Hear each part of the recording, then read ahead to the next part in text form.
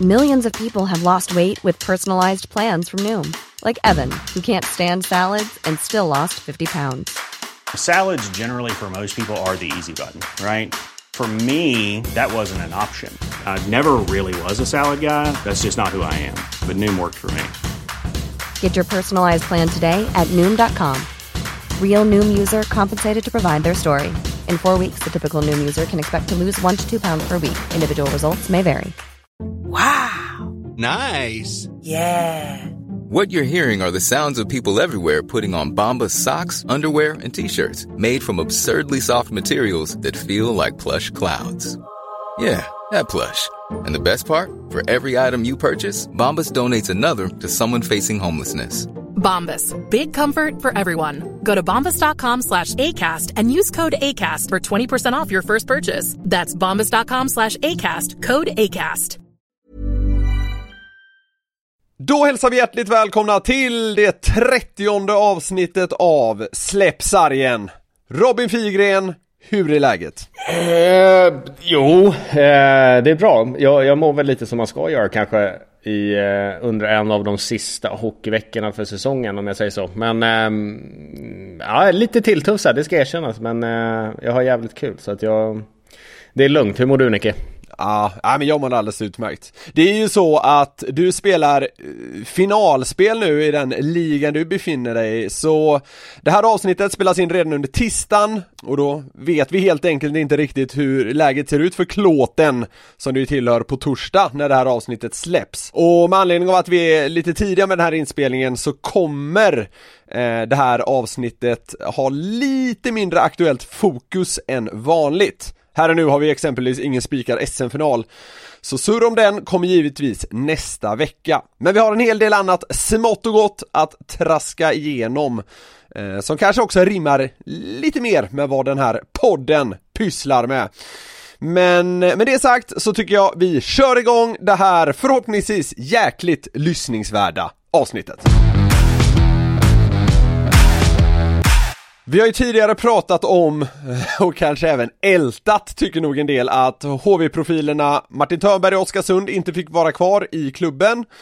Sen gick det som det gick, och nu senaste veckan har det meddelats att Carl Fabricius inte får stanna i Luleå och Henrik Eriksson, Hank the Tank, blir inte heller kvar i Djurgården. Ska vi börja med Fabbe då? 14 hela säsonger och totalt 849 SHL- och slutspelsmatcher i Luleå. Det känns spontant, utan att ha bollat det med det, som något du liksom reagerar på eller brinner för det här. Ja, alltså för första, om vi bara går igenom de här statsen som Fabbe har, det är ju någonting jag går igång på.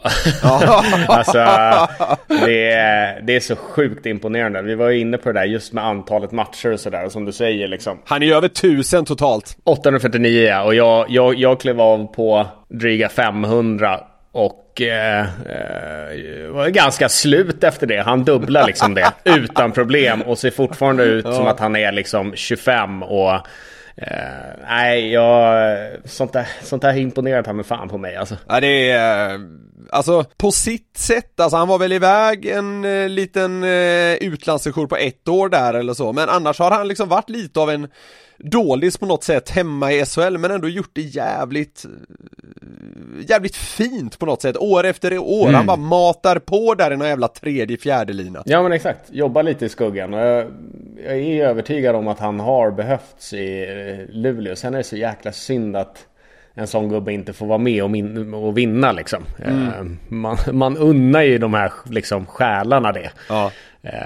Att bara få kliva av efter en coronasäsong så här liksom, det skär lite i hjärtat alltså. Det blir intressant att se vad han landar nu, om det kan bli någon liten utlandsflytt eller sådär. Det känns ju knappast som att något annat SHL-lag är aktuellt, om jag bara ska gå på känsla. Ja, man vet ju aldrig. Alltså vad fan, skulle ett lag kanske som Oskarshamn plocka in en sån liksom dräv och få in ganska mycket rutin. Man vet ju aldrig, men för han skulle, jag vet inte, hade jag gått i hans skor, nu är inte han och jag kanske samma fysiska fenomen och sådär, men alltså kanske funderat på att runda av i något härligt land, kanske åka till Italien och spela en säsong eller någonting. Jag vet inte. Det känns som att han har ganska mycket hockey i sig, så Han vet nog det där bäst själv. Ja, så är det nog. Fyller 39 till hösten, men som du är inne på, det känns ändå som han kanske har lite mer hockey i sig. Vi får se helt enkelt. Något av det värsta jag vet, det var inte det du gjorde nu, men något av det värsta jag vet är när så här, liksom, mediapersoner ska uttala sig om vad en spelare ska göra med sin karriär. till exempel så... Det var ju exakt det jag gjorde nu. Nej, det var det inte riktigt. Jag tyckte mer du liksom... Nej, jag gick faktiskt först till mig själv, det gjorde jag faktiskt. Exakt, men liksom där med Henrik Lundqvist, när det var snack om att han inte skulle vara kvar i Rangers, så bara, sluta nu Henrik Lundqvist, fan, håll käften allihop, han bestämmer väl själv vad han ska göra. Låt Henke vara. Ja, väl lite, så jag blir så matt på sånt här. Men om vi ska kliva vidare till nästa, trotjänare får man verkligen kalla dem. Henke Eriksson, 12 säsonger i Djurgården, nästan 600 matcher. Lite beroende på hur man ser det. Vad tänker du? Runt Henke-storyn här så tänker jag faktiskt ganska mycket. Och inte så glatt ska sägas. Oj då. Jag får gissa lite med siffror här nu. Men först och främst, jag har ju spelat med Hank the Tank. Fantastisk kille som gör precis allt han blir tillsagd. Alltid snäll, alltid bra humör, vältränad, du vet. Alltså svärmorsdröm. Han har hela paketet. Ja, men verkligen. Lite lenare handleder kanske, så skulle han varit hela paketet. Men alltså, exakt, visserligen. Det är en hockeyarbetare, fantastisk människa. Jag ska inte gå in på några siffror och sådär, men jag ska killgissa mig fram att han inte har tjänat de stora pengarna i Djurgården. Alltså jag skulle gissa kanske att vi är runt 50, kanske till och med under den här summan. I det här läget, alltså jag vet inte, som du säger, han har gjort sina 600 matcher och så här. Och jag då som är utanför bläddrar upp Aftonbladet och ser liksom Jockes kommentar på det hela. Alltså då kan jag bara tänka mig vad som hänt. Alltså för det första säger ju Jocke att han har gett Henke ett kontraktsförslag då, som han har tackat nej till och valt att, vad han nu skrev eller vad han sa, att söka nya utmaningar och sådär. Jag, återigen, kanske killgissar, men jag kan ju se att han kanske har fått en ganska extrem lönesänkning. Förslag på ett ganska, alltså som knappt, som inte går att tacka ja till. Junis lön. Ja, någonting kanske i den stilen som inte, det går inte att tacka ja till det. Men då skyddar man sig på något sätt bakom det och gömmer sig bakom det att man minst har gett ett förslag. Och sen vidare säger Jocke att han ska ge Henrik Eriksson en roll inom herrlaget. Alltså vad fan, kom igen nu. Alltså ska den här gubben då, ska han spela hockey på morgnarna då, typ dela ut Djurgårds flyers eller sälja vimplar på eftermiddagarna? Alltså jag tycker helt ärligt nu, utan att fnittra ett dugg, att det känns lite nästan hånfullt alltså. Ja. Men återigen, jag gissar kanske på en del punkter, men det är så här jag i vilket fall. Ja, nej men som sagt, gissar att det faktiskt är. Men Robin, ja.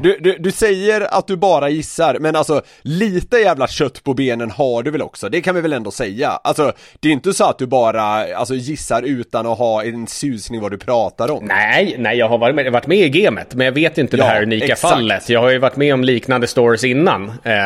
Men... men som sagt, det är så här det känns, om jag säger så.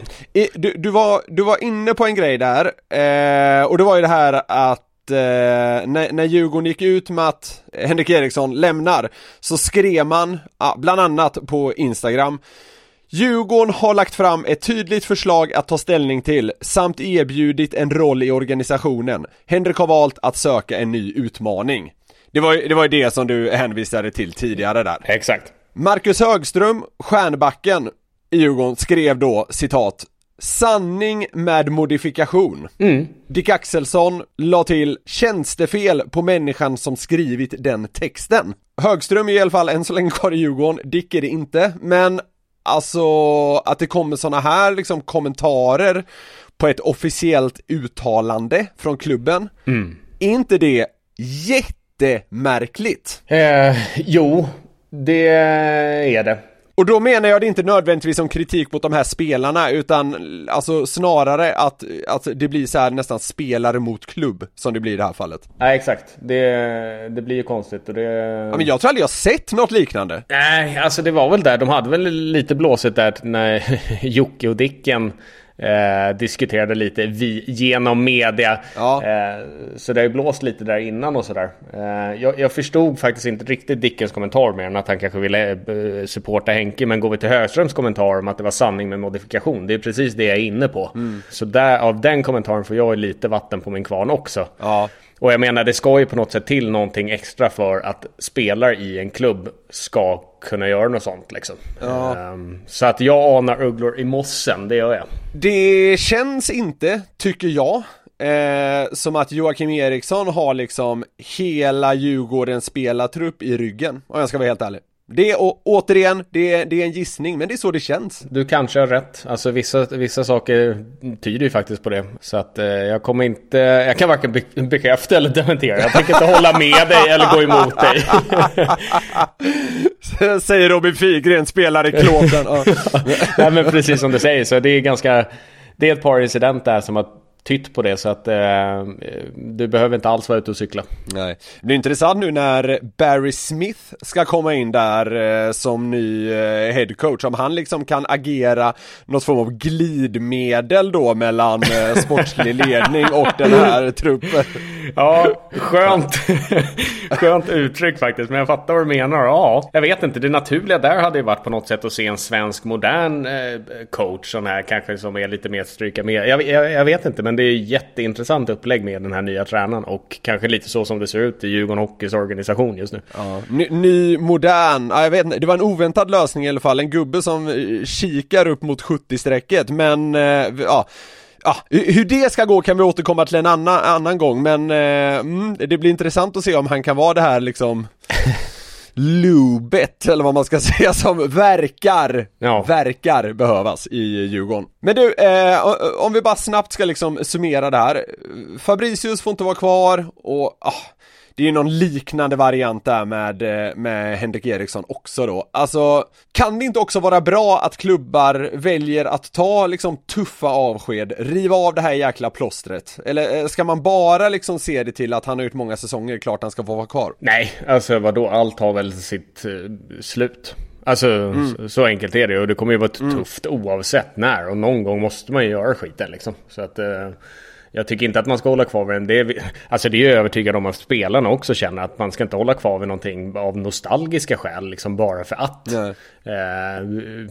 Klubben, man håller på med det här för att vinna och så. Då ska man sätta det bästa laget på isen, och om det är så att en trotjänare inte tar den tröjan och inte den platsen på isen längre, nej, då är det ju dags att rycka plåstret, som du säger. Så att inte så konstigt med det egentligen. Intressant att se var Henrik Eriksson landar. I en klubb där han slipper dela ut flyers kanske. Ja, någonstans där han slipper ha en extra syssla för herrlaget på eftermiddagen. Slutspelstider är ju nästan synonymt med sudden death eller förlängningar. Både i Hockeyallsvenskans och SHL-slutspel har vi haft flera sådana här duster som varit jäkligt dramatiska och långdragna. Det kan eller lär bli ännu fler inom kort. Ärligt nu, kul eller bara jobbigt att spela sudden? Vilken fråga. Kan jag vända på det och säga att det inte bara är kul och det inte bara är jobbigt heller? Nej, du kan få svara det om du utvecklar det lite. Okej. Nej, men det är väl klart, alltså, att gå in för en fjärde period är inte samma sak som att gå in för en andra period, om jag säger så. Då spänns liksom allting åt, och det är liksom inte samma sköna känsla av att gå in i själva perioden och starta. Det är just det där emellan där det blir jobbigt, tycker jag. Alltså väl i spelet, när väl är på isen, det är möjligt att det är såklart att du lägger på kanske ett extra fokus och ett extra liksom enkelt tänk på ett sätt. Men jag tycker nog att det är ganska, vad ska jag säga, jag vill inte säga att det är jobbigt, för det är inte det är, men det är lite mer påfrestande att spela övertid, alltså rent mentalt. Men det är väl logiskt? Alltså gör du ett misstag så kan liksom hela matchen vara förstörd i princip. Ja, nej men exakt. Och sen är det ju faktiskt, alltså vi har ju faktiskt övertider under serien också, och det är ju inte samma sak som de riktiga övertiderna. Det ska ju sägas. Som svar på din fråga så är det väl så jag känner under de här slutspelsövertiderna. Jag hade varit ett jävla nervrak på isen. Jag fattar till exempel inte hur målvakterna pallar. Någon jävla halvdan puck för de blå som man råkar släppa in innanför armen liksom. Fy fan, alltså bara tanken på det. Ja, men det är väl klart, det är väl klart att det kittlas lite. Och sen, det är ju också lite sådär att man lär sig kanske, ju fler sådana övertider du spelar, ju bättre är du på att hantera situationen. Men självklart kittlar det ju lite. Det är inget snack om det. Nej. Men däremot så har du så jävla mycket. Du vet att du måste koppla på så sjukt mycket fokus, så att det är så mycket annat som händer också som gör att det där skalas av lite. Men att säga att det inte finns en enda fjäril i kistan som det är skitsnack alltså. Ja. De här längre förlängningarna som jag tycker det är så jävla underbart, speciellt när man sitter som neutral och kollar. Jag vill bara att det ska gå till liksom 14 perioder helst. Jag tycker det är helt otroligt. Då kan ju vissa spelare, i alla fall stjärnorna, landa på sån jävla hög istid om man jämför med vanliga 60 minuter. Hur mycket sliter det att spela liksom med 50% mer än vad man brukar göra? Inte så mycket i det, och kanske inte så jäkla mycket dagen efter heller, alltså jämfört med en vanlig slutspelsmatch. Men däremot matchen efter, eller kanske dagen efter den matchen till exempel, det är nog där man börjar känna det lite, att du har en extra match i benen. Okej. Och i huvudet framförallt. Alltså. Så du menar att spelar man en lång förlängning i en match 3 så kanske det tar ut sin rätt i match 5 och 6? Ja, något i den stilen. Eller kanske till och med dagen innan match 5 att du är helt slut och inte kan röra på det. Liksom, ofta de långa matcherna jag har spelat som kanske har gått till en period 5 då, eller något sånt där, då... Efter matchen så är det inte så stor skillnad, och dagen efter känner du inte så stor skillnad heller, för du känner dig liksom ganska trött oavsett. Men sen när det går någon dag eller 2 eller en match till kanske, då börjar man känna att fan, den sög nog lite den där rackaren alltså. Brukar man förändra strategi mycket inför en sadden? Alltså, nu gör vi så här istället. Nej, inte lagmässigt tycker jag inte det. Däremot som spelare så blir du mer aktsam i situationer, skulle jag säga. Eller du blir mer vaken liksom. Du väljer kanske att ta rätt sida oftare än liksom i period 1, där du kanske har valt att kanske du ser en möjlighet att kunna ta en liten chansning för att kunna gå förbi en gubbe den här gången. Då väljer du noga kanske spara energi för att du vet att du måste ha energi till att jobba hem. Alltså, man tänker lite annorlunda som spelare, men strategin i själva spelet och sådär brukar inte ändras. Så snarare att man trycker på sin spelidé, att man ska fortsätta med den. Ja, fattar. Men som jag sa, som individ så blir man nog mer vaken på det här lite risk-reward-tänket som är så modernt just nu. Vi pratade senast om den här monsterförlängningen i Karlstad när du spelar för HV. Har du något annat liksom sånt här sudden minne som sticker ut lite extra? Nej, alltså jag vet ju, vi hade ju någon där med Frölunda när vi lyckades slå ut Skellefteå i match 7. Avgörande, Viktor Olofsson kom in på kanten och smaskade upp den. Nu går du med rysningar alltså. Ja, men det var ett jävla skönt avgörande på något sätt. Just att det var vi och Skellefteå också som fan tampades där under ett par års tid och verkligen alltså gnagde på varandra. Det var en skön vinst. Det är väl den som jag kommer ihåg just nu. Det är så sjukt när alltså serier är bäst av 7 matcher avgörs i en förlängning. Ja, men nu kommer jag på en annan, och det är faktiskt Champions League-finalen 2000, vad fan kan det vara, 17 kanske, i Frölunda-Borg, där vi mötte... Hemma mot Prag, va? Sparta Prag. Exakt, i Frölunda-Borg också. Ja. Där ger det ju lite en annan atmosfär, och där lyckades vi vinna på övertid när det var 4-4 också, spelade man just då. Det. Niklas Larsson lyckades avgöra, och då jag vet inte, då var det ganska mycket som kom tillbaka. Jag vet inte, man blir lite nostalgisk nu, men i och med att jag gick hockeygymnasiet i Frölunda så hade man hunnit sett ganska många slutspelsmatcher just i Frölunda-Borg då, och klättrat upp på läktaren där som någon jäkla huligan för att ens få liksom en ståplats. Och nu var det lite samma känsla, och just det avgörande att det verkligen var liksom att Frölunda-Borg verkligen exploderade. det var också jävligt häftigt alltså. Vad gäller förlängningar så tänkte jag testa en liten klyscha på dig. Alltid när det är liksom, nu går vi in till förlängningsintervjuer, så släpper någon klyschan.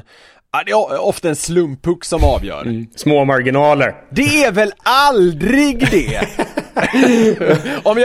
Nu hårdrar jag det naturligtvis, men jag tycker alltid det är ett rent skott eller en styrning. Det är väl för fan inget slumpmål till exempel. Alltså det känns som en av dem som folk bara slänger sig med den för att det finns inget annat att säga. Men är det inte lite så att man kan hitta en slump i avgörandet hela tiden om man letar efter det, och det är väl det man kanske gör naturligt? Jo, men vadå? Då är vända hockeymål från en slumppuck. Ja, exakt. Men jag tror att väl när matchen är fastställd att man hittar en slump någonstans på vägen fram till det målet. Ja. Jag tror att det har med övertid att göra. Att det ska bara vara så helt enkelt. Ja, okej. Det ska bara vara så. Alla mål är en slumppuck och framförallt i förlängning. Ja, men exakt. Vi kommer senare i dagens avsnitt att ha med en av de mer färgstarka, får man nog säga, importerna som lirat i SHL under 2000-talet. Därför tänkte jag också att vi skulle snacka lite om det här med att lira med utländska spelare. Du är ju själv en import nu, Robin. Ja. Känner du dig där nere i Schweiz typ som en liksom slovak i SHL? Ja, jag luktar lite spännande, beter mig lite konstigt, hela den biten. Ja, vad fan är man? Man är alltså, det sjuka är att man är ju faktiskt importerad arbetskraft. Alltså, ja, exakt. Det är ganska coolt. Ja, alltså ordet import, jag satt och kände lite på det här innan vi började spela in. Så här, det är lite... Man gör verkligen liksom människor till handlingsvara genom att använda det på något sätt. Ja, jävlar vad rått det låter nu när vi går ner på djupet. Men det är faktiskt lite så det är alltså. Ja. Men så svar på din fråga. Känner jag mig som en importerad slovak? Alltså, nej, alltså jag tror... Jag vet inte om man kanske är lite blåögd nu, men jag tror att man som svensk på något sätt, när man kommer utomlands och spelar, så försöker man bli en i gänget väldigt fort och bli en som alla andra. Och liksom som när jag är här nu, jag vill ju, alltså helst av allt skulle jag vilja ses som en av schweizarna liksom. Ja. Var en i mängden, var lite lagom på något sätt. Det man kan känna skillnad är ju såklart att, alltså lite utifrån sättet man ser på importer. Man ser kanske på dem på ett annorlunda sätt som jag kanske inte har fått uppleva eftersom jag inte har stått på publiksidan. Nej. Men ur publikhåll så är det ju ofta en stjärna. Att det ska finnas någon form av stjärnglans runt den här. Och det ska finnas någonting extra. Och det ska göras mål och poäng. Och de förväntningarna. Så det är mest utanför sådär. Det är väl där man kan känna skillnaden. I laget så tycker inte... Jag har inte haft något problem att liksom... verkligen försöka ta det till mig. Och bli liksom en av de andra så att säga. Upplever du att det finns... vad ska man säga, andra skyldigheter när man kommer in som en utländsk spets så att säga? Kanske lite. Alltså som jag sa, på det sättet att man vet att folk kanske förväntar sig att man ska leverera, speciellt offensivt sett då, om du är en offensiv spetsforward såklart. Och då, jag vet inte, jag har ju försökt att ta med mig mycket som, alltså just anledningen till varför man blir hitplockad, det var ju kanske då för att jag skulle kunna sätta lite mer standard i att jobba hårt. Alltså inte bara de offensiva uppsidorna, att kanske jobba hårt och kunna gå till gymmet och liksom träna på ett lite mer bestämt sätt etc. Och det har jag tagit med mig och såklart försökt anammat och kanske tryckt lite extra på liksom. Ja. Så där kom väl mina förväntningar i att vara en import, om jag säger så. Om vi blickar lite hemåt Sverige så att säga, så upplever jag i alla fall att det finns en bild av att det inte är bra att ha för många importer i ett lag. Det är liksom gemene man-bilden på något sätt. Ja. Vad känner du kring det? Bra eller dåligt? Jag tycker inte man ska ha för många. Alltså, och det tycker jag dels... man vill ju ha en mix. Man vill ju ha spelare utifrån som sagt som har en viss typ av spets i sig. Nu tycker jag att vi har kommit ganska långt i Sverige. Att vi plockar inte importer bara för att göra mål, utan det kan vara en stadig back eller det kan vara liksom olika typer, men att det är spets är ju helt klart. Ja. Jag tycker ju liksom för svensk hockeys del att det ska inte behöva liksom tas upp för mycket platser. Nej. Om vi ska fortsätta vara en stormakt inom hockey och sådär, så kan man inte ha för många importer, tycker jag, utan det ska finnas liksom en rimlig möjlighet att kanske som en kille i 18 års ålder verkligen kunna se chansen att kunna ta en tröja där uppe utan att det liksom varvas finnar och nordamerikaner och allt vad det är liksom. Så jag tycker att det här med tak, jag tycker inte det är en ganska het potatis här i Schweiz, ska sägas nu, för att de håller på att prata lite om det nu. Man har haft 4 då i NLA i högsta ligan innan, och nu ska man ändra det till 8, och alltså jag kan inte riktigt förstå varför man skulle vilja göra det, och det, jag vet inte, jag skulle nog vilja se någon form av tak i SHL också faktiskt, om jag ska vara helt ärlig. Och jag tolkar dig rätt, menar du då att problemet som kan uppstå är att man har importer i liksom 3:e och 4:e linan, och där kanske då är det bättre att ge chansen till en J20-kille? Ja, men jag tycker väl det någonstans. De är ju där och tar jobb på samma sätt som jag är här och tar jobb nu. Då ska det ju vara någonting extra, tycker jag. Att på något sätt ta en plats från någon som faktiskt skulle kunna göra samma arbete. Jag tycker inte att det är helt rättvist, och jag tror inte att det är rätt väg att gå. Alltså oavsett land, om det är Schweiz eller Finland eller Sverige, vad som helst. Alltså för det landets skull för hockeyn så tror jag att det är bättre om man håller på någorlunda nivåer på något sätt. Är det så man ser det när liksom när klubben värvar in en nordamerikan 3 dagar för deadline och han kommer dit? Nu tar du upp plats. Din jäkel. Nej, men det man kan känna är ju de gångerna när man har fått in någon spelare som ska vara någon form av stjärna då, och det visar sig att han tar sig inte förbi en fjärde, eller han kanske inte spelar mer än liksom 10 minuter per match, och man undrar lite så här, men vad fan, vi har ju faktiskt den här killen utlånad till Tingsryd just nu som skulle kunna gjort samma sak, alltså då tycker jag att det blir lite fel på något vis. Generellt sett, och det är ju verkligen så vi pratar nu, känns det som att det är lättare att klanka ner lite på importer. Du var inne på det tidigare, men jag tycker det känns som att supportrar har lättare för att tycka att spelare är lata, att de är legoknäktar och hela den biten när det går emot, om det är en utländsk spelare. Håller du med om den bilden? Ja, lätt. Men alltså det är ju det där som kommer med press liksom. Ja.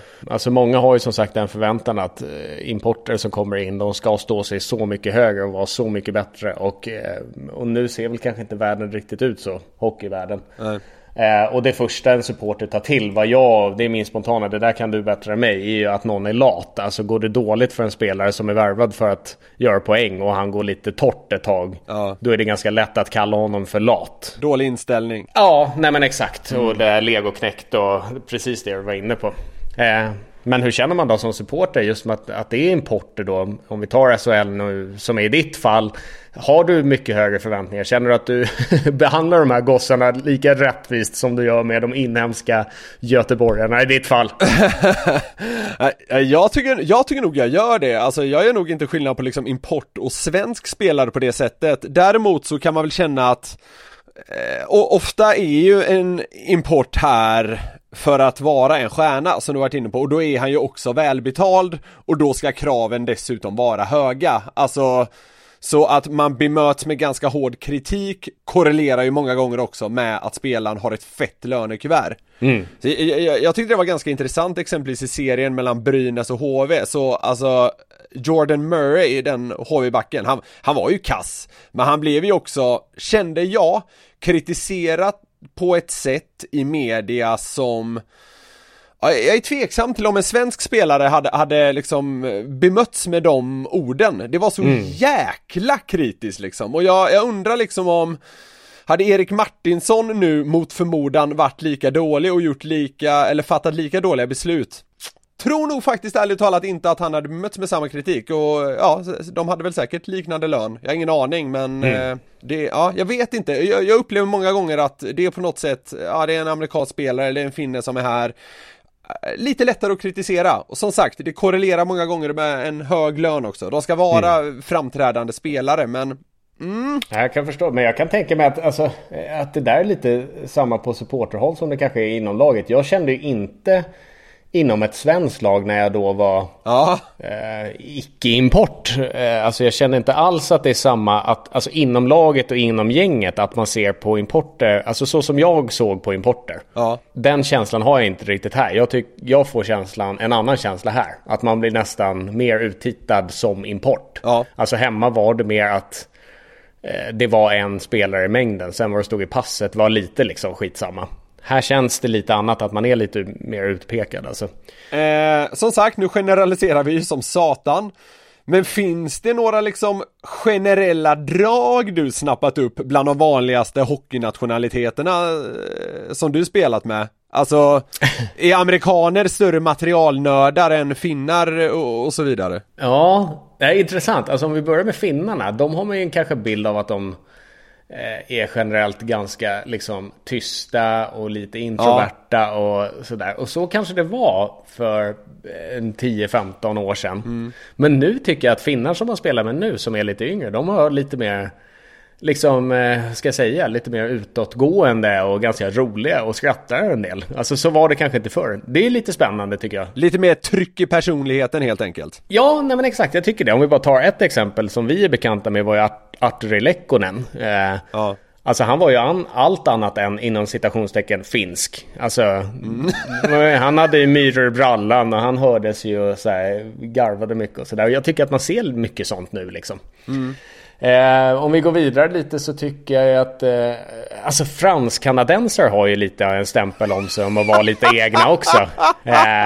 Jävlar vad smalt! Ja, men faktiskt. Ja, men lite sådär. Alltså, ofta är de ju jäkligt skickliga och liksom jävligt bra på att liksom göra poäng och offensivt jäkligt skickliga och sådär.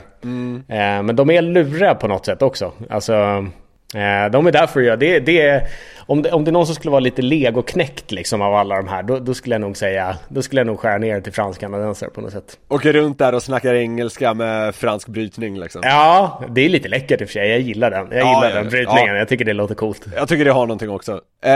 Blir det lätt grupperingar inom lagen ut efter nationalitet? Det kan bli. Jag har inte så mycket emot det. Vi har varit inne på det lite innan det här med typ att vem man ska sova med på hotellrum och sådär. Alltså man funkar bättre med vissa människor bara, så är det. Men om det, alltså jag tycker inte att det blir grupperingar liksom att det blir som alltså Paradise Hotel-grupperingar. Det tycker jag inte. Sen att man kanske väljer att äta lunch med någon som talar ens egna språk lite oftare och sådär. Det är väl inga problem liksom. Så att det beror på vilket sätt du menar på. Jag har tänkt kring det här runt liksom matchgenomgångar, träningar och sådär. Pratar man engelska jämt verkligen i ett lag där vi då förutsätter att det finns utländska spelare? Är det verkligen engelska jämt, eller hur agerar man för att alla ska kunna begripa? Ja, det där är också lite olika. Det beror på lite hur truppen ser ut. Alltså har du en eller två engelsktalande, då håller du väl dig till svenska. Men börjar kliva upp mot en 4-5, då kanske du måste prata engelska. Men hur de som är en eller två stycken då, hur fattar de liksom vad Brynäs sysslar med i sitt pressspel? Ja men alltså det där är ju faktiskt lite upp till en själv. Alltså som jag sitter ju nu och nu har jag svenska tränare visserligen, men det är ganska många andra möten på tyska och sådär också. Alltså jag försöker mest, alltså det blir att du sitter tyst och sen får du be någon att köra en kort recap liksom. Okay. Efteråt hela tiden. Jag försöker hela tiden snappa upp så mycket jag kan, och det är ju faktiskt upp till spelaren också att alltså att förstå vad man pratar om i systemet och sådär. Sen kanske det inte är lätt med alla coacher, för alla coacher är inte så himla bra på engelska heller. Det har man ju blivit varse. Ja. Men jag tänkte faktiskt komma dit, för alltså, man får ju en hel del inside, i alla fall runt SHL, och vissa coacher tycker jag man har hört snacka både svenska och engelska, och ibland är det lite svengelska. Och den här variationen som kan ske liksom, det var den jag var inne på lite liksom, hur när man väljer att prata vilket språk, men blir det ofta lätt liksom språkliga misstag? Ja, som jag sa, jag har ju Pelle Hånberg som tränare nu. Han har ju ett par i sin repertoar, men jag tänker att vi kanske ska hålla på dem till framtiden, för vi skulle kunna få upp ett jäkligt kul avsnitt där.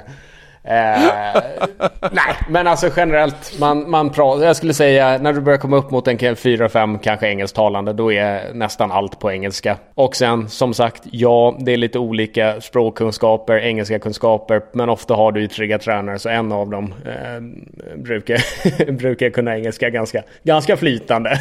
Så då brukar det lösa sig. Har du några liksom favoritimporter man kan dra igenom? Några som stuckit ut lite extra? Ja, men alltså jag gillade Arthur Lekkonen. Jag tyckte det var en fantastisk människa. Fan vad glad och skön han var.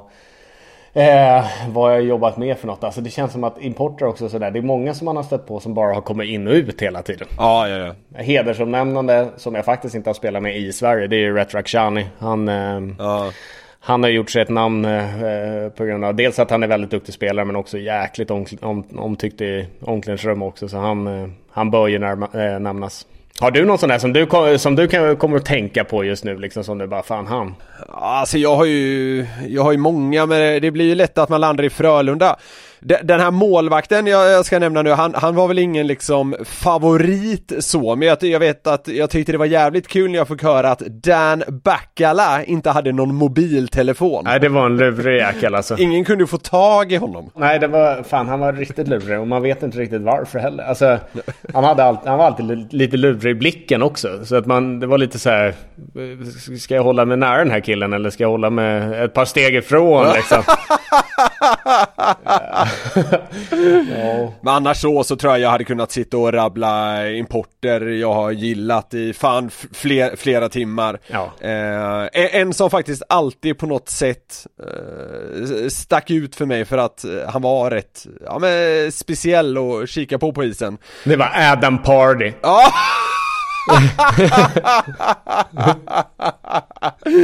Nej! Däremot en annan nordamerikan, och honom kommer ni få träffa om en liten stund. Hey, I'm Ryan Reynolds. Recently, I asked Mint Mobile's legal team if big wireless companies are allowed to raise prices due to inflation. They said yes. And then when I asked if raising prices technically violates those onerous 2-year contracts, they said, "What the f*** are you talking about, you insane Hollywood ass?" So to recap, we're cutting the price of Mint Unlimited from $30 a month to just $15 a month. Give it a try at mintmobile.com/switch. $45 up front for 3 months plus taxes and fees. Promo rate for new customers for limited time. Unlimited more than 40 gigabytes per month. Slows full terms at mintmobile.com. Burrow is a furniture company known for timeless design and thoughtful construction, and free shipping. And that extends to their outdoor collection. Their outdoor furniture is built to withstand the elements, featuring rust-proof stainless steel hardware, weather-ready teak, and quick-dry foam cushions. For Memorial Day, get 15% off your Burrow purchase at burrow.com/acast, and up to 25% off outdoor. That's up to 25% off outdoor furniture at burrow.com/acast.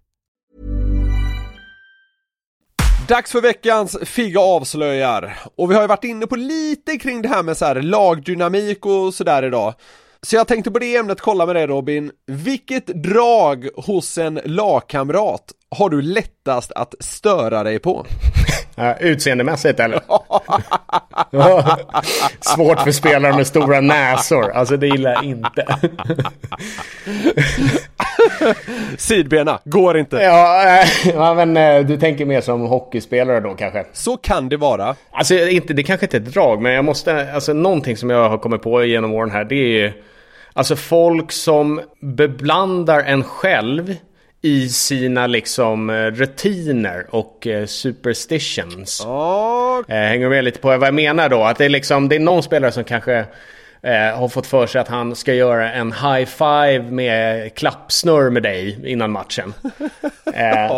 Och du vill inte alls egentligen, men han likförbannat så fortsätter den här spelaren att göra det hela tiden. Sånt där är jag skitsvårt för.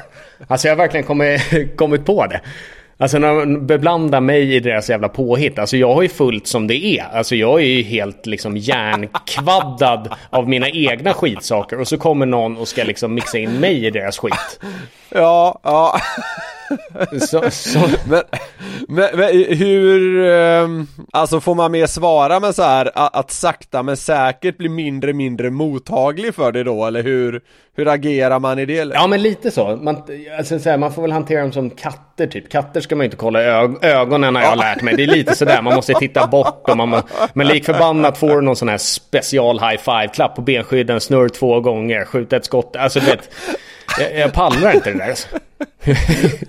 Du vill bara sitta där i din bubbla. Ja, nej, jag behöver inte mer sådana där liksom konstiga saker, känner jag. Och då, jag vet, vi var inne på sånt här ju, tvångstankar och sånt innan, var vi inte det?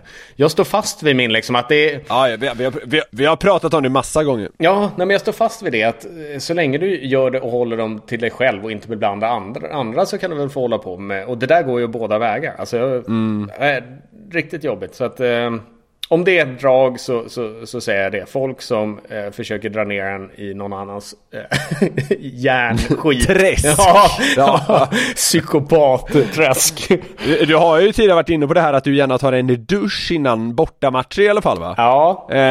Det har varit jobbigt om folk började beblanda sig i den, kan jag tänka mig. Ja. Så gav du såna här skolgympan-rapp med handduken och så vidare. Ja, men... Fan, jag kommer att tänka nu liksom, alltså jag har ju en lagpolare nu som jag verkligen älskar, men han har någon sån här, alltså precis innan vi ska gå ut, och den sitter inte varje gång, utan den kommer typ 90% av matcherna bara, när det ska göras någon sån här high-five, och jag är lite obekväm där, jag vet inte liksom, okej, yo, jag vet inte vad jag ska göra med händerna och liksom så det är nästa. Ska du säga det? Alltså är det meningen? Ska det komma ut ett yo? Ja, men jag vet inte hur han gör någonting, och jag vet, du vet, Svenne liksom, jag försöker hänga med. Ja. Så det där har ju typ nästan blivit att jag får överdriva att jag är så dålig på sånt här med high fives och sånt. Jobbigt på något sätt väl ändå att det inte kommer jämnt. Alltså är du med? Ja, att det är en liten osäkerhetsfaktor. Ja, men det går 2 matcher där och du tror att du har klarat det liksom. Ja, den där svepte förbi liksom, vi har glömt den där. Och så kommer det nästa match. Smack, pang, wow, tjena, hej, tja, wow. Ja, tufft liv. Ja. He played 5 seasons in the SHL, won a gold medal with Färjestad, was a notorious point scorer throughout his career, but is still most remembered for the tough and sacrificing style on the ice. It's been almost a decade since this Canadian power forward quit playing hockey, but Swedish referees, many fans and opponents probably still get the creeps thinking about this 43-year-old agitator. A warm welcome to the podcast, Lee Goren. Thank you for having me. How are you? Doing well as we can with all this COVID nonsense going on, and we're doing well. Except from COVID, what are you up to nowadays? Well, I've got 2 young boys, 13-year-old and a 10-year-old. So we're full board. They're both playing hockey. My wife's doing well. We got a little 1-year-old puppy. So we're staying busy with lots of things like that. I run hockey camps in the summer. We've got, I'm in sales. I sell personal and commercial insurance. So I've got a great schedule. I kind of make my schedule, and it's we're doing good. We're enjoying our life. Do your boys have the same style on the ice as their dad? Not yet. They're both pretty laid back. If they were playing against each other, I'm sure they'd want to rip each other's faces off. But playing against other people, they're still pretty tentative, laid back, which is nice. It sounds kind of weird seeing you with a 1-year-old puppy. I didn't really want a dog. We've had dogs in the past. I grew up with dogs. But my kids and my wife, and he's great. We love him. He's a rescue dog. Named Remy. He's got some pit bull. He's got some Australian Shepherd. He's got like 10 different breeds in him. So Lee, I don't think that many people here in Sweden know the reason why you had to hang up your skates there in 2013. You want to explain what happened? Yeah, absolutely. So it was May 26, 2013, and my wife and I and my boys and Marty Lundberg's sister, she was staying with us. from Skellefteå.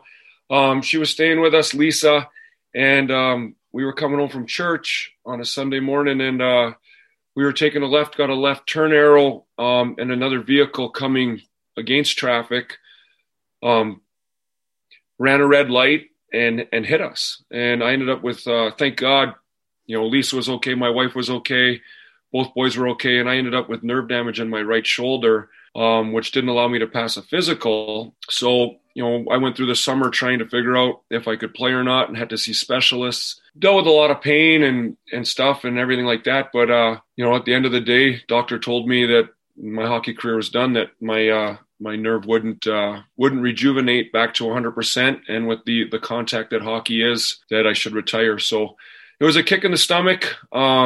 It was a big change in our life because, again, I was heading to Russia. I had a contract to go play in Russia, which was one of the countries that I wanted to get to, that I hadn't been to yet.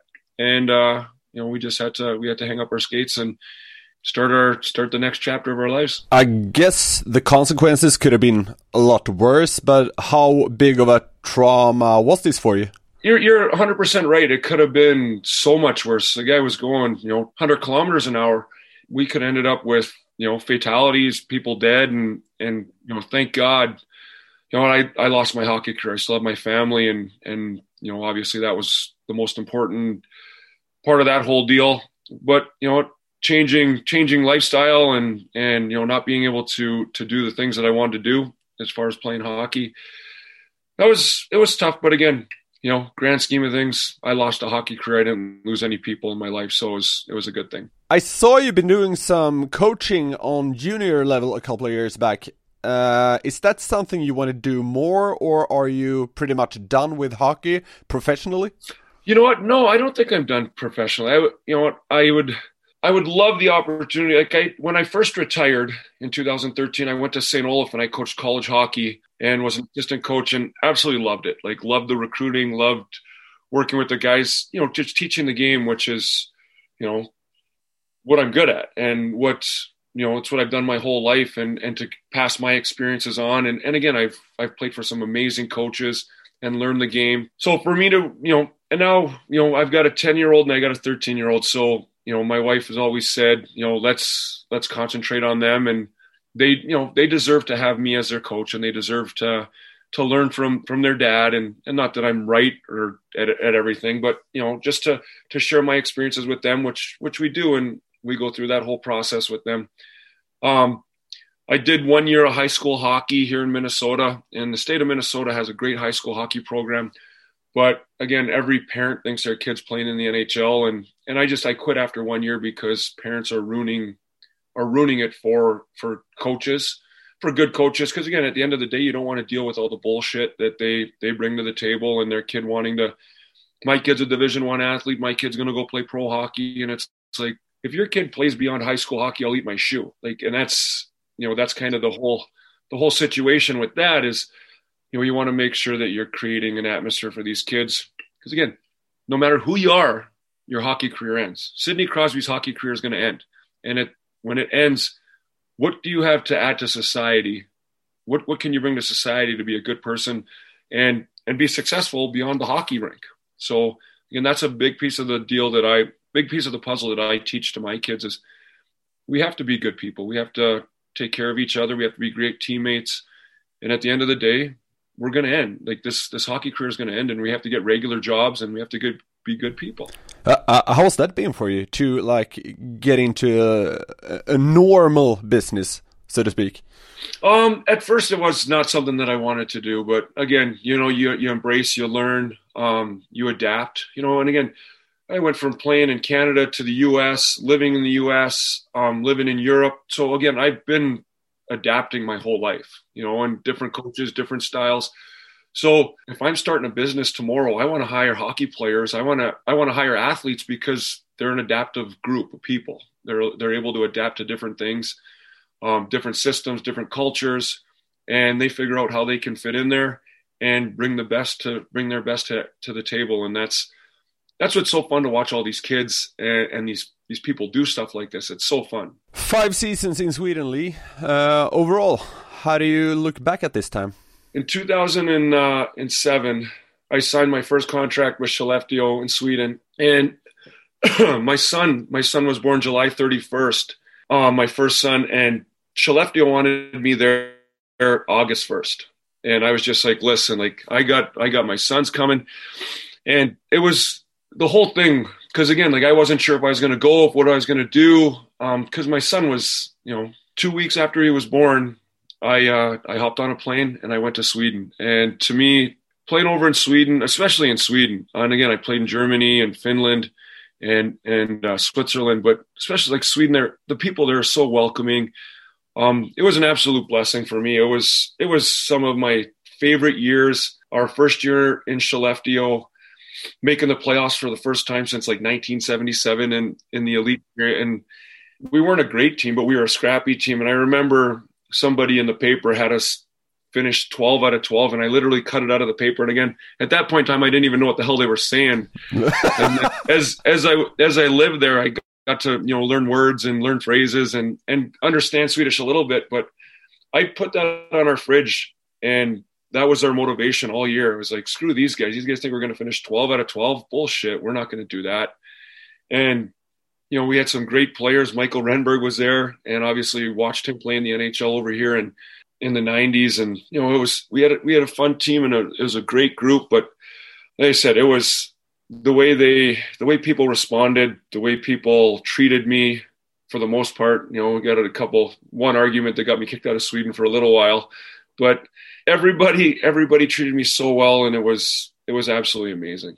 Such a cool experience, something that I never expected to happen, and so thankful for all my years there. And you won the gold there with Färjestad in 2009. That was also your best year in Europe when it comes to scoring goals. Was that the most successful season of your career, you think? As far as, the regular season, I didn't have a real good playoff there. But in all honesty, like that was a great year. Like playing on a line with Rickard Wallin, who was a centerman, and we had some really, like Jörgen Jansson, who was awesome in Sweden. We had a great group of guys, and we just came together at the right time. I remember our last national team break, we were kind of fighting for first place, and we were kind of sitting there going, are we going to get this done and this and that? And I remember after we came back from the break, we were like, if we win 5 out of 7, we should win the league. And we won all 7. And then we swept the first round, swept the second round, and I believe we beat Hove 4-1 in the finals. So in our last 20 games, we lost 1. Yeah.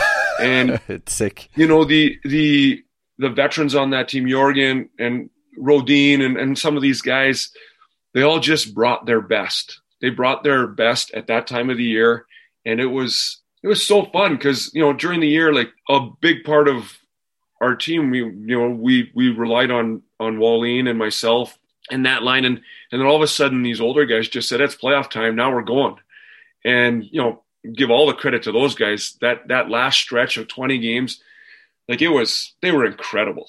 So personally, as far as the goal scoring and stuff that we did that year, that'd be up there. And then obviously capping it off with a championship in Färjestad, was incredible. And funny story, well, not funny story, but a story about that is in game 3 of the finals against Hove, I got cross-checked in the face. I went to hit somebody and I got cross-checked in the face and didn't sleep all night, missed the next, we drove back from Hove, got back to Karlstad, and I sat out game 4 because I thought I had concussions and stuff like that. And my whole career, I've been able to remember bits and pieces of every game. And then like I'd do anything to play. I did, and the doctor kind of held me out, and I went through the protocol for game 5, and I was like, I want to play. We lost game 4. We played game 5 at home, and we won the championship that night, and I don't remember any single part of that game. And I remember I was on a 6-month contract, and I had to get out of the country in a timely fashion, so Färjestad didn't have to pay the extra taxes.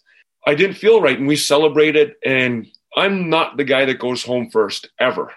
I'm there till the end, and I like to be, I like to have a good time. I like to party. And I remember going home, we had our parade and, we did our square thing, and I went home early, and I still remember we flew home we left Sweden and we flew through Amsterdam, and I got off the plane in Amsterdam and I started throwing up all over the floor in Amsterdam. I couldn't, I was just so sick. So I got home and didn't, literally right from the airport, went right to the hospital when I arrived here in the US in Minnesota, and they did some CT scans and MRIs on my head, and they found that I had a pretty bad concussion. And then doctor's like, well, I'm glad that you didn't play since the last time when this happened. I was like, well, no, I did. I played one game. We won the championship and I don't remember a damn thing. So would I do it again? No, but you know what? It's just being part of it was awesome, and seeing us celebrate.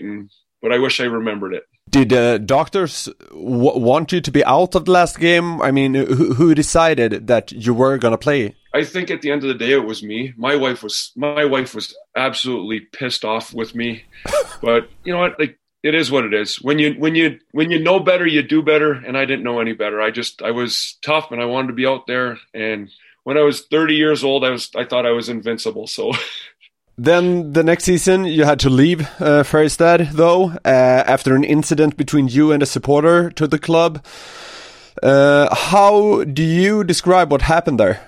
I believe I had broken ribs, and I was trying to play through them, and I was getting shot up, numbed up on most game days and stuff. And it was just, I wasn't playing that well. And at the end of the day, after we won the championship, I really didn't want to go back to Färjestad because I heard rumors that, all these guys were leaving. Like Rickard was going to play in the NHL, which was great. And, a big reason why I came to Färjestad was to play with him and to be line mates with him. So I asked for my release and stuff, and I just said, hey, let's just part ways. And they wouldn't let me go. I was bitter a little bit about that. And again, we had a cool group of guys. It had nothing to do with the team. I just wanted to go somewhere else, and I wanted to go somewhere else in Europe where there was more North Americans, be more feasible for my wife and my kid. And not that Sweden wasn't, I love Sweden, and it wasn't anything against the people or anything. It was a comfort level thing and playing with very good players. So we went through that process, and he, and it was through Facebook from what I can remember. And this guy just started chirping me in a message. And I was just like, pardon my language, fuck you. You don't know what I'm going through. You don't know how I'm feeling. And then he started to get a little bit more personal with some of the things. And then I just asked him if he'd like to meet me at the rink in the morning and I could shove my fist down his throat was kind of the extent of it. And then, I was sitting out and injured. And all of a sudden, I'm walking up to go to my seat, and obviously he printed this thing out, and he removed some of the things that he said and some of the things that I didn't say. And again, it was what it is. And if I could go back and do it all over again, obviously I'd just delete the message and move on with my life. But like I said, I'm an emotional guy. I wear my heart on my sleeve. I do it on the ice. I do it off the ice.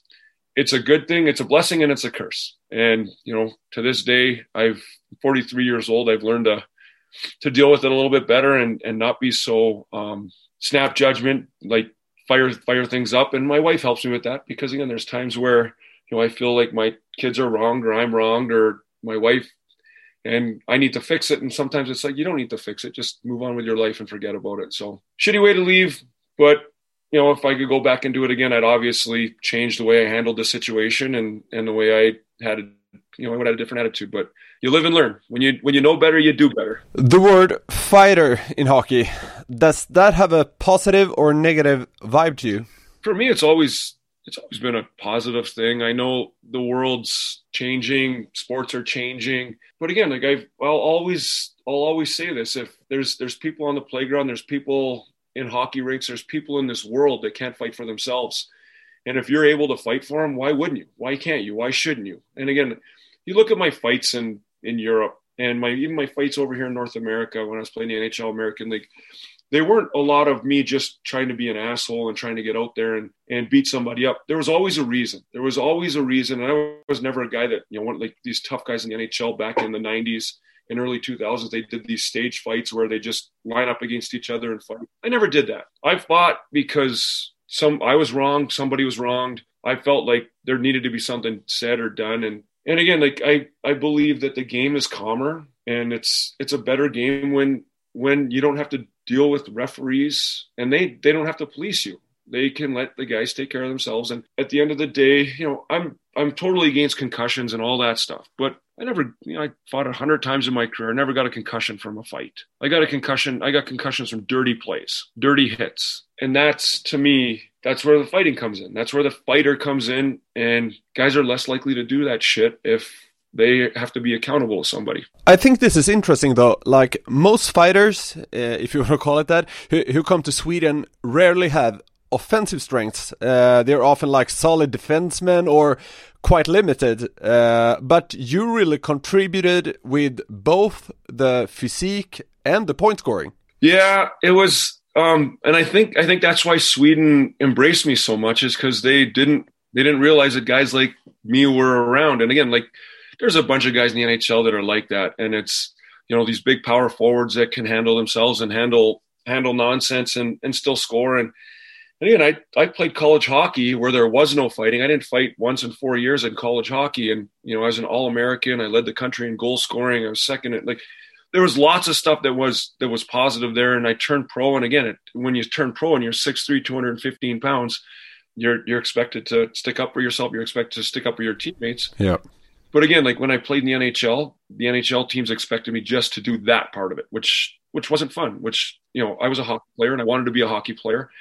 And at the end of the day, going to Europe was great because, I got extra ice when, I think I fought 5 or 6 times. I don't think it was a ton, but again, I got more space and I played hard and I played tough, and I wasn't a cheap player. I don't think if you went and asked the guys that I played against when I was in the Swedish League, is he a dirty player? I don't think they'd say no. I don't think he's a dirty player. I think he's a hard guy to play against, and he's going to hit me every time he gets a chance to. And if he gets a chance to score a goal or make a play, he's going to do that too. So I love being the player I was. I wouldn't change anything. I wouldn't ask for more skill. I wouldn't ask for more toughness. I love being the player I was. And, I wouldn't change anything that I did. We're now getting quite deep into the playoffs here in Sweden. I guess you don't follow it, but that's how it is. And there have been a few brawls and stuff like that. How important would you say this part is to like mark your presence after facing the same team night after night after night? How important is that to like really be there in their faces? It's the most important thing. Like, and again, when I first retired in 2000, obviously I kept track of the guys in Sweden and the teams and watched things happen. And now so far removed, I don't follow it a whole ton, but I know, guys that I played with in Skellefteå, Joakim Lindstrom and Oscar Moller, they're still doing it and they're still going. And obviously I still cheer for Skellefteå and those guys. But again, like that 7-game series, that 5-game series, that 3-game series, if you can push and intimidate a little bit, like guys go into a shell. I always thought when I first went over there and we won in Färjestad, Hove was like, they were good. Like they had that Johan Davidsson and those 2 little buggers, those 2 little rat bastards, Ledin and Kornberg. But again, like those guys were awesome. They were the reason, like, again, they had a ton of skill, but again, those guys were the reason those guys won every year because they were assholes to play against and everybody would focus on them. And then Davidsson would do his deal and he'd make you look ridiculous and score goals. And they had a great goaltender in Stefan Liv, and they did amazing things. And again, when you have guys like that, when you have guys that can do that and take guys off their game, it works. Did you have any like favorite opponents in Sweden when it came to this part of the game? I think you guys all heard about the Kristoff Ole Tollefson battle that I had with that and Sanny Lindstrom and guys like that. I like guys that played hard against me, and Tollefson and Sanny. They always played hard against me, which was fun. But then it'd get me fired up, and I'd want to fight them or rip their faces off and stuff. And again, we had a great time. We had a great rivalry, and I got to play Sanny in Lincher or in Färjestad, and he's an awesome guy, and I think he's doing a great job. He was a good. I think he was our captain that year. He was a great captain, and he was a good leader. And then Tollefson was a guy that I played against over here in North America, and he wouldn't, he didn't play overly tough, and he didn't do that.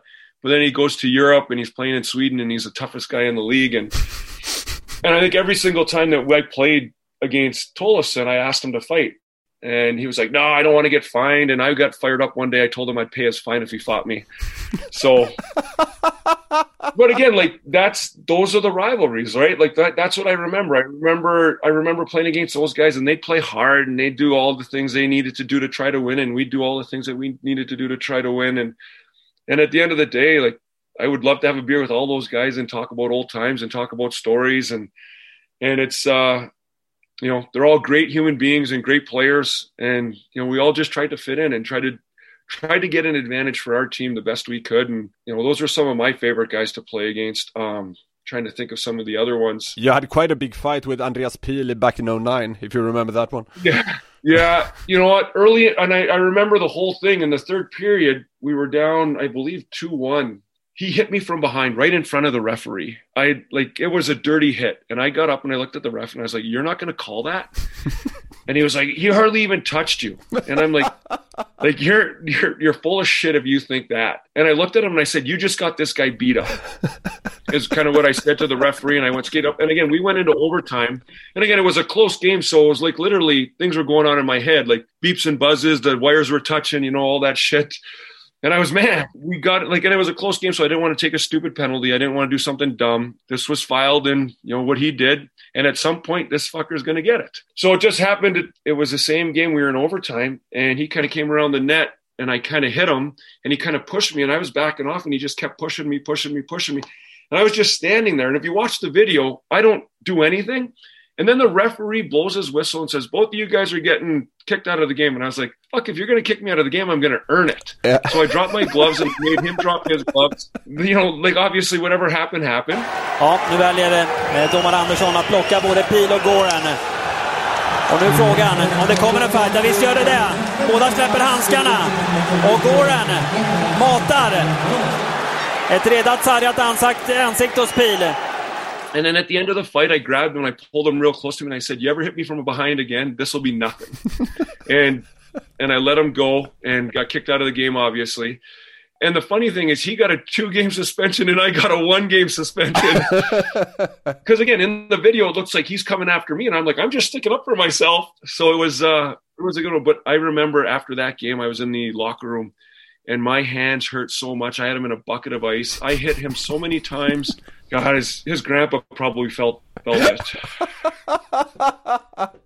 We probably did. Yeah, but no. Again, like that was once it's done. I you know, my first concern is, hey, like after I calm down and everything, you know, blood pressure comes down. You know, I'm worried about, hey, is the kid okay? Is he all right? Like, yeah. And again, he was a big, tough guy too, so he was fine. I know you also had quite an intense game with Robin Jakobsson in Luleå in 2013, if you remember it. I think you tried to get him in the corridor outside the dressing room or something like that, right? Yeah, that son of a bitch. Yeah. I didn't even remember his name, but now that you bring it up, he went after Patrick Zacharisson. Yeah, Zacharisson. Yeah. So, and Zach was my centerman, and he was a good player. So he went after him. So I got fired up, and I actually have a picture of me hitting him and him like bending over backwards on my phone. And I show people when we go to party, hey, this is what I used to do. But the thing was, so then I got kicked out of the game, which obviously I should have got kicked out of the game. I was sticking up for my teammate and I went after the kid. But then he got kicked out like a little while later after he went after another player on our team.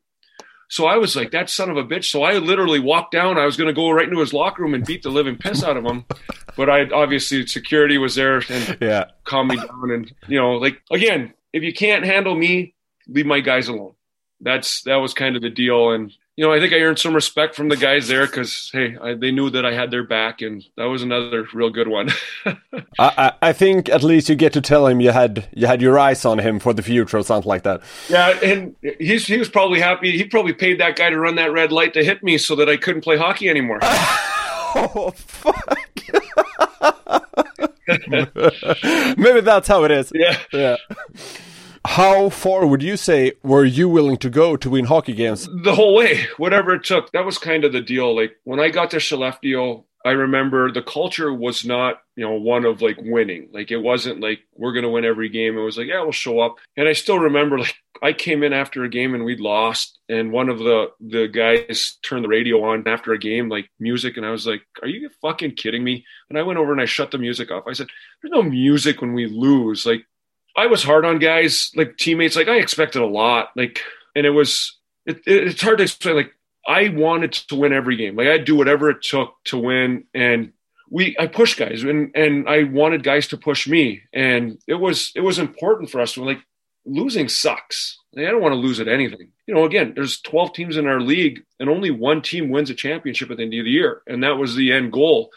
And you think about the teams that win, like they have to do everything right. You do one thing wrong and it can turn the series upside down and you could lose and you can be out of the series and you might be your best chance, right? So to me, winning was everything. I wanted to win every single year. Every time I went on the ice, every practice, I was, played a shit ton of hockey games. I was the first guy on the ice, last guy off the ice most days because I love being out there and I needed to get better and I wanted to get better and there was always room for improvement.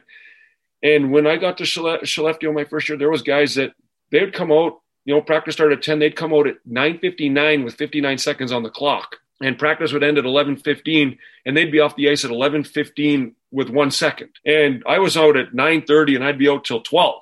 And we'd shoot pucks. And in Skellefteå, my second year, that was our group. That was the group that they had there. We sat on the ice. We were all just hockey misfits. We were rink rats. We wanted to be at the rink. We'd sit and we'd shoot pucks for hours. And Pierre-Edouard Bellemare, who's still obviously having a great NHL career, Lindstrom, Oscar, we'd be out there for like an hour just shooting pucks. And we just loved it. And we loved each other's company and we loved being there.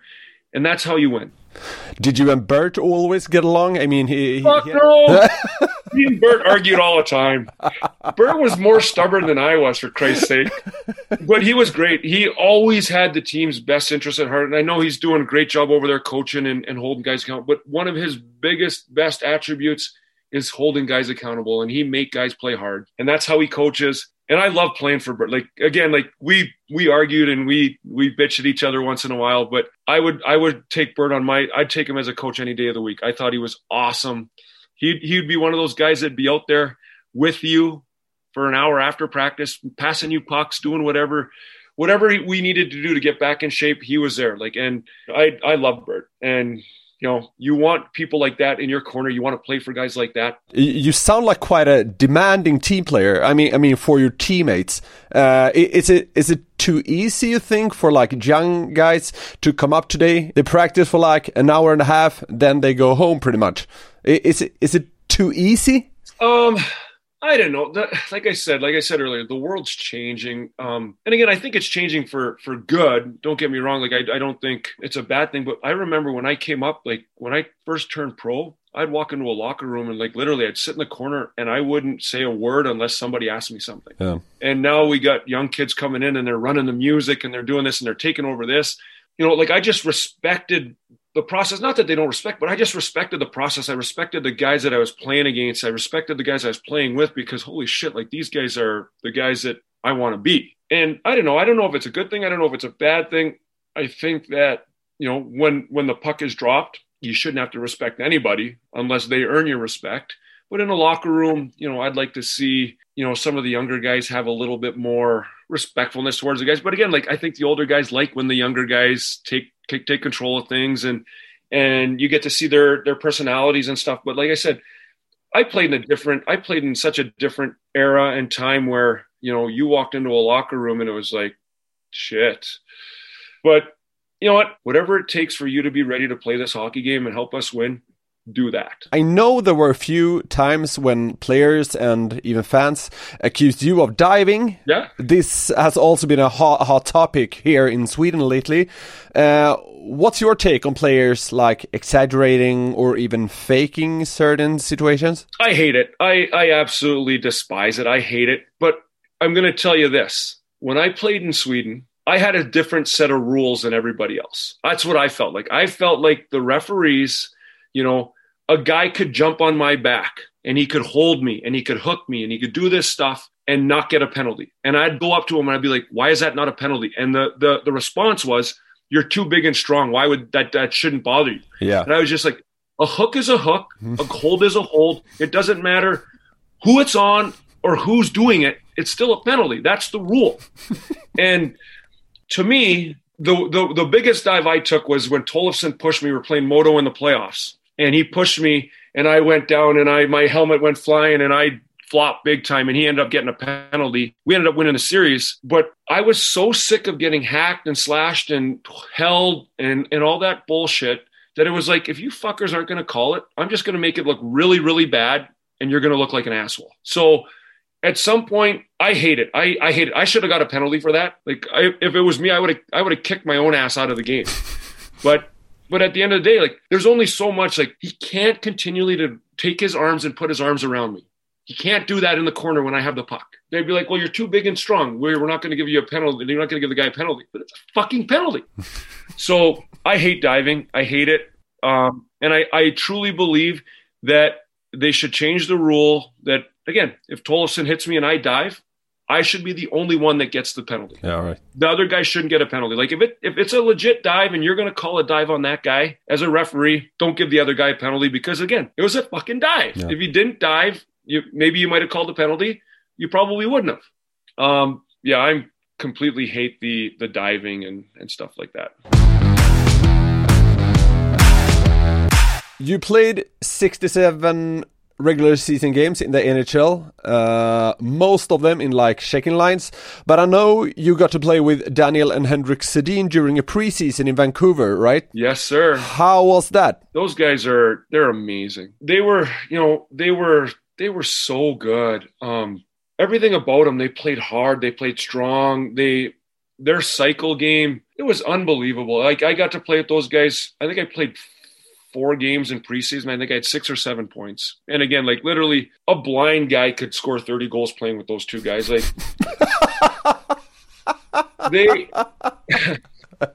they are, to me, like, if you're building a team and you're going to have 2 guys in their prime, they'd be right up there on my list. Like, I watched them cycle a puck for 4 minutes one time. Like, it was unbelievable. Nobody can touch them. It was like, we use this expression now with our young kids. They were playing chess and everybody else was playing checkers. That's how far ahead they were than everybody. And again, off the ice, 2 of the most amazing human beings that you'll ever get to associate with and chat with and just they were awesome. And we always played, this was kind of the years where I started playing soccer before games and watching Hank and Danny play 2-touch before games. 2 of the best soccer guys, like the way they could handle the soccer ball. They'd always end up in the finals against each other, and they would kick the ball at each other so hard, and they just handle it. They were so good. They're MVPs in life. They're good. They're awesome. Except from winning a couple of championships in your career, what would you say are your most fun or like crazy memories from your years in hockey? The craziest memories. One of my favorite memories of Europe was we were playing in Skellefteå my very first year there, and we had a chance to clinch a playoff spot, and we were playing Luleå, which was our big rival, and we were at home. And my dad was in town, and my father was in town from Winnipeg, and he was watching the games, and it was an afternoon game. I believe it started at 3:00. And I just said to my dad, I was like, listen, if we win this game and we clinch a playoff spot, Skellefteå will be the drunkest city in the world. And my dad was like, all right, well, win, and then we'll go out and have some fun. So we played the game, and I believe we won the game, and I believe it was 2-0 or 2-1, and I think I had both goals. All right. And I think in the third period, I think I played like 15 out of the 20 minutes. Shit. As a forward. And our coach in Skellefteå that year was great. And there was a big reason why I went to Färjestad too, was Per Johansson. Yeah. He was great. So he just played the shit out of me all the time, and it was fun. It was great. So we win, and I get done with the game. And again, like, all the reporters are asking, like, oh, your dad's here and this and that. And they're like, people are interviewing my dad, and it's like, just keep him out of this. And he's telling the newspaper that he was sending notes to me in between periods to do this and do that. And I was like, and they thought he was. The reporters are like, what, did he really send some notes down to you? It's like, no. So the game ends, and we get done, and we're trying to find a restaurant. And again, my son at this point is, 8 months old, 9 months old. My wife is like, I don't want to be out. So we drop her off. So she drops my father and I off downtown in Skellefteå, and we start like looking for a spot to eat. And every single restaurant jam-packed. Can't find a reservation, can't find a table. We walk into this one restaurant and these guys kind of recognize us and people start standing up and clap. So I'm like, holy shit. I'm like, let's get out of here. So I turn around and I walk out and I walk back in and my dad is still standing there and he's waving to all these people while they're clapping, thinking it for him. So I'm like, Dad, let's go. So I walk back in. These guys are like, hey, do you guys want to sit at our table and have dinner with us? And really, yeah, we're looking for a place to eat. Let's have some dinner. So we sat down at that table. I didn't pay for a single thing all night. At one point in time, there was so many beers on our table. And Kent McDonnell, he joined us. We had so many beers, we couldn't even drink them all. People just kept coming over and dropping drinks off. Now, the funny thing was people kept coming over, asking for autographs, and Kent and I would sign autographs for the fans and stuff. And then they started asking my dad for autographs. So my dad was handing out his autographs too in Skellefteå. So it's just, like I said, like the people in Sweden, they're just so kind, so kind and just so welcoming. When I landed in Sweden, my very first time I got there, I had no idea what to expect. I didn't even have Swedish kroner. My bank didn't even have Swedish kroner. So I got there, didn't have any money. They dropped me off at this apartment and I'm like, I got to go buy groceries. And I walk into the store and again, you Swedish people, I'm not so good at English. I'm not so good at English. And I'm like, walk in there, I ask somebody, I'm like, do you know any English? Oh, just a little. She ended up speaking better English than I do. And she helped me do my grocery shopping and stuff. And I was just so lost, right? Like going to a different country, no idea, just a Midwest Canadian boy going somewhere and just absolutely lost. But some great memories there. They treated me so well. It was outstanding. Lee Goren, it has been amazing listening to you for a bit. Thank you so much for joining our podcast, and good luck with whatever you do here in the future. Thank you very much. I appreciate you guys having me. Vi närmar oss slutet av veckans Släpp sargen-avsnitt. Men först Robin, Lee Goren, du lirade ju med honom en sväng i Linköping. Jag gjorde det, vilket jäkla monster alltså. Jag kommer ihåg, det sjuka är att det första jag typ tänker på med honom, det är att han hade så satans stora händer. Alltså han hade 2 dasslock med fan till nävar.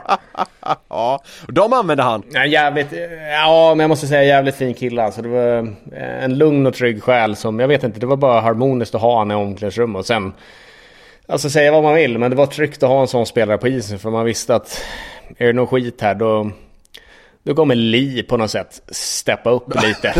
Så att, jag tyckte att det var helt klart en fördel att ha han i ett lag. Och då, när jag spelade med han så var det i Linköping och vi hade ett ganska kul slutspel då. Vi åkte visserligen ut mot giganten Skellefteå på den tiden i semin, men dessförinnan var han faktiskt han var riktigt bra till och med också. Så att jag har goda minnen från Lee Goren. Ja, men kul, han bjöd ju oss på ett gäng här också. Jag tyckte det blev ett rätt kul snack. Han hade saker att säga, den gode Lee. Men med det sagt så har vi nått vägs ände med veckans avsnitt. Släpp sargen kommer ut torsdagar även framöver. Och vill ni oss något så finns vi på sociala medier, Facebook, Instagram eller Twitter. Det är bara att ni hör av er om ni vill oss något. Om drygt en månad, där mot slutet av maj, runt VM, kommer det dessutom dyka upp en liten överraskning kring Släpp sargen. Så det blir något att hålla utkik efter. Men det kommer vi dessutom återkomma till. Nu så tackar vi för idag. Puss och kram på er, så hörs vi igen om en vecka.